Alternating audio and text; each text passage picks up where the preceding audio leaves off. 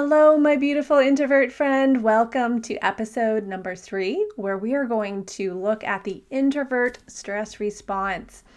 We'll go through the 4 types of stress responses and what they mean for introverts, what's going on with you, and how we make it so much worse by what we do afterwards. So you will leave this episode with a better understanding of what's going on in your body, feeling more empowered and less off kilter when you have stressful, anxious, introvert experiences. So, the term stress response describes what is going on in you. So, physically, biologically, mentally, and emotionally. So essentially what it is, and I'm sure you've heard this a million times, but it is the way that we respond to a perceived lack of safety, to a threat, and our body goes into protective mode where think, how do you feel when you are experiencing stress? Like maybe your palms get a little bit sweaty, your heart races, your face flushes, maybe you feel your stomach drop. So what's going on is that in your body, you have your brain has decided that there is a threat out there. Whether it is actually a threat to life or not doesn't really matter. It just sees, yes, it is a threat. And then it creates a cascade effect of chemicals that signal to the body to change the way that they're functioning to ensure your survival.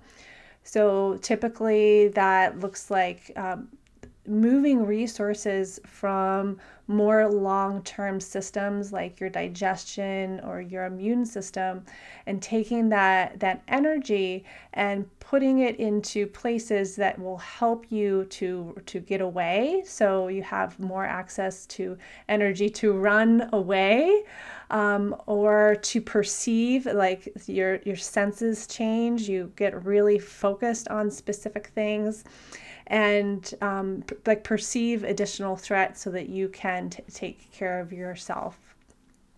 So when our body is having this kind of experience, then we've got our mind on board, and our mind is the meaning maker. So not only is it looking at what the perceived threat is, but it's looking at the way that you feel and deciding from that whether something is a threat or not. So when your brain notices that you're in a stress response, then it's like, oh crap, I'm in an unsafe place here. And it creates this negative feedback loop. And this can be especially strong in introverts who are very inwardly focused, who spend a lot of time thinking and analyzing. This mechanism can often get triggered. It's very sensitive, and it can get triggered and just go into hyper movement very quickly. In Ayurveda, we call this being vata aggravated, and vata is the elements of air and ether. So I like to think about it as like a hurricane happening in your brain, where the thoughts are going a million miles an hour. We've got the overwhelm and the anxiety dials turned on. And sometimes we even feel like our heads are floating, or we're like our bodies are gonna float off into the hurricane, kind of like Dorothy in the tornado. So however it shows up for you, it's probably uncomfortable and you probably don't like it and you probably want it to go away, right? Nothing wrong there. The stress response, it is designed to keep us safe. It's designed to give us information. So there are 4 types of stress responses that we have kind of agreed upon. And knowing that, as always, the human experience, we can have variation, and you might experience kind of 2 or more at the same time, but we tend to have standard general ones that we default to. So the 4 stress responses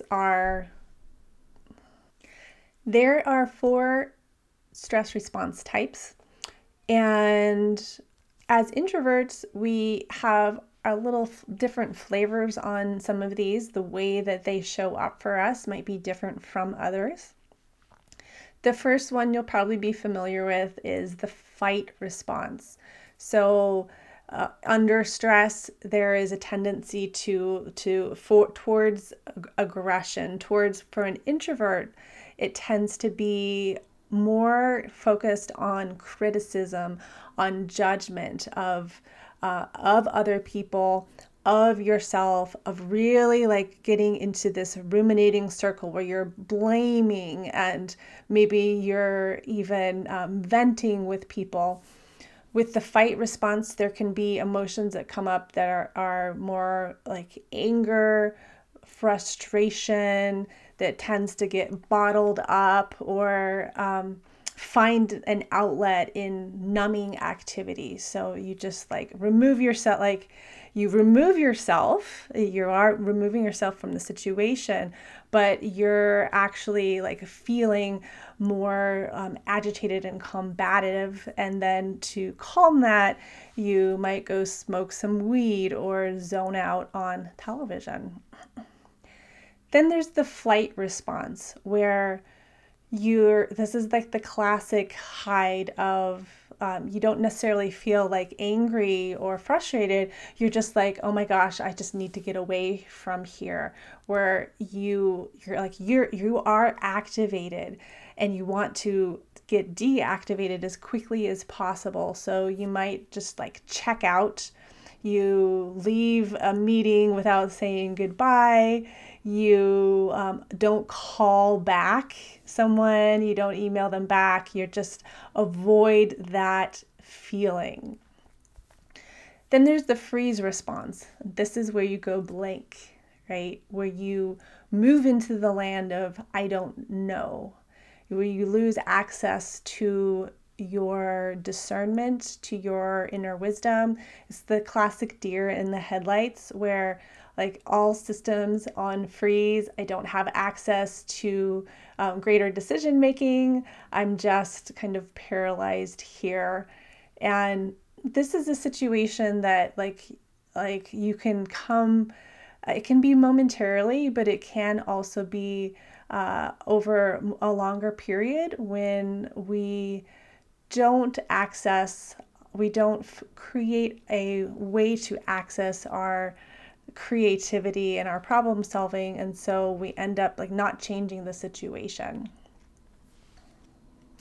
The fourth stress response is the fawn response. So fawning in the sense of like adoration, or just focusing on another person. So creating safety by taking the focus off of you and putting it onto pleasing someone else, so that that person can then like if they're happy, then the situation is diffused and feels better to you, but it's at the expense of your ideas of what you really want. So this can look like people pleasing, loose boundaries, not saying no, overworking, just listening instead of sharing ideas. And this is different than just being an introvert and just listening and taking in information, because underneath it there's a certain stress level that is fueling it. While I just described some negative aspects of the stress responses, I want to really, really emphasize that stress, it's a natural thing. Like nothing has gone wrong. There's nothing wrong with you if you go into one of these stress responses and behave in these ways. Like this is just your programming, your safety programming, and the way that it plays out in your particular version of being human. That said, the way you respond to stress, it often feels very automatic. And as such, you can feel like you don't have control over it, but you actually do. You can change how you respond to stress. And the reactivity of your nervous system is malleable. So your nervous system, that is what takes in information from the outside world and then takes it to the brain where it perceives it as threat and then transmits that threat to the rest of your body. And introverts, they tend to have more easily reactive nervous systems. And again, nothing is wrong with that.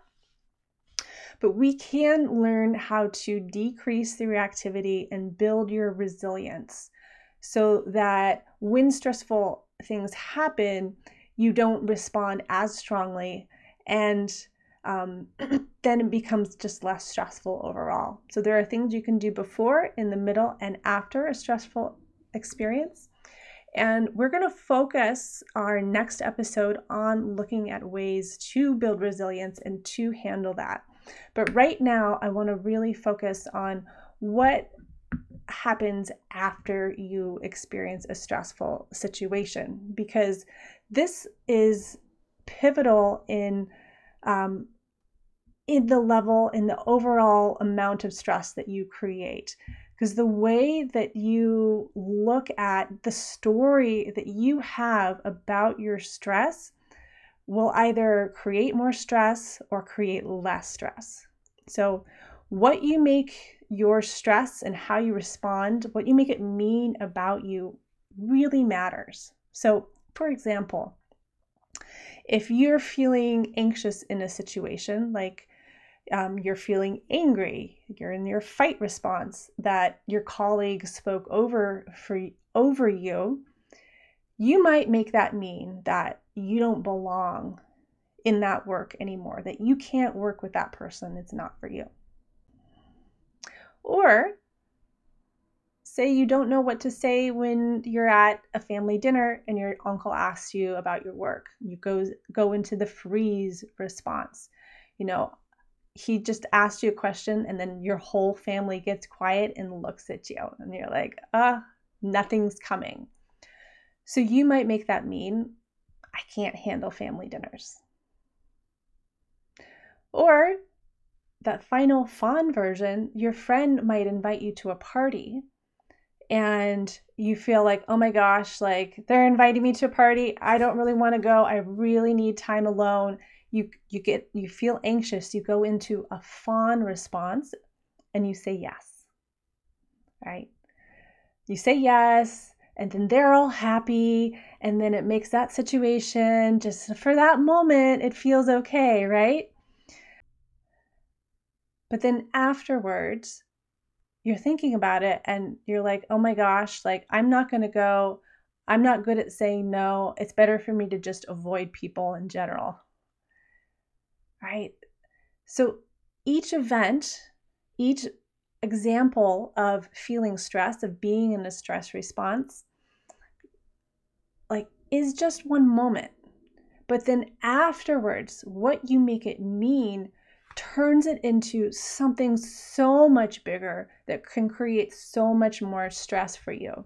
And not just stress, but shame, feeling of not enoughness, isolation. Like it really feeds into bigger habits and ways that you see yourself, into the ways that what you see is possible for you and how you are as a person. Like it just explodes.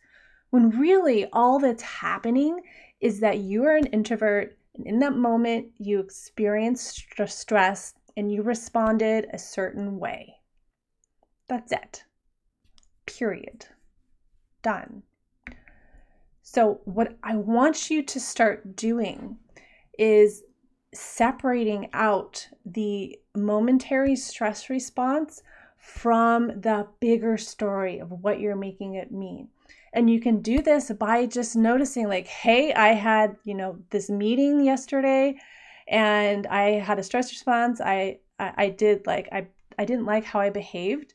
You can look at that and say, hey, I'm an introvert and I had a stress response. That's all that is happening. So, and there is one caveat here. You cannot use this against yourself. What do I mean by that? So often I see people who define themselves as introverts or having ADHD or having something else, and they make that definition define what is possible for them. It's like, well, because I'm an introvert, I should avoid speaking up at meetings. Because I am an introvert and I get anxious easily, that XYZ is not for me. And I want to offer that there are no limitations. You can do and try everything. Like, you can resource yourself. If you want to be a public speaker and travel the world public speaking, you can learn the skills, not just to speak, but to be an introvert, to be someone who feels anxious and speak, right? It's probably going to look different than someone who is an extrovert and does not feel the same kind of stress. There are things that you can do to support yourself. So you don't have to feel held back. You don't have to use your definition of yourself as a box, but more as information to help you know that, hey, like, this is something I need to take care of. This is something I need to include. This is something this is a part of me. I am an introvert, so I need to do things my way. So you are not your introversion. You are not your stress. You are not your anxiety. You are a human being that experiences anxiety. You are a human being that has introvert tendencies. They're not a problem. Thank you so much for being here, and I'll see you next time.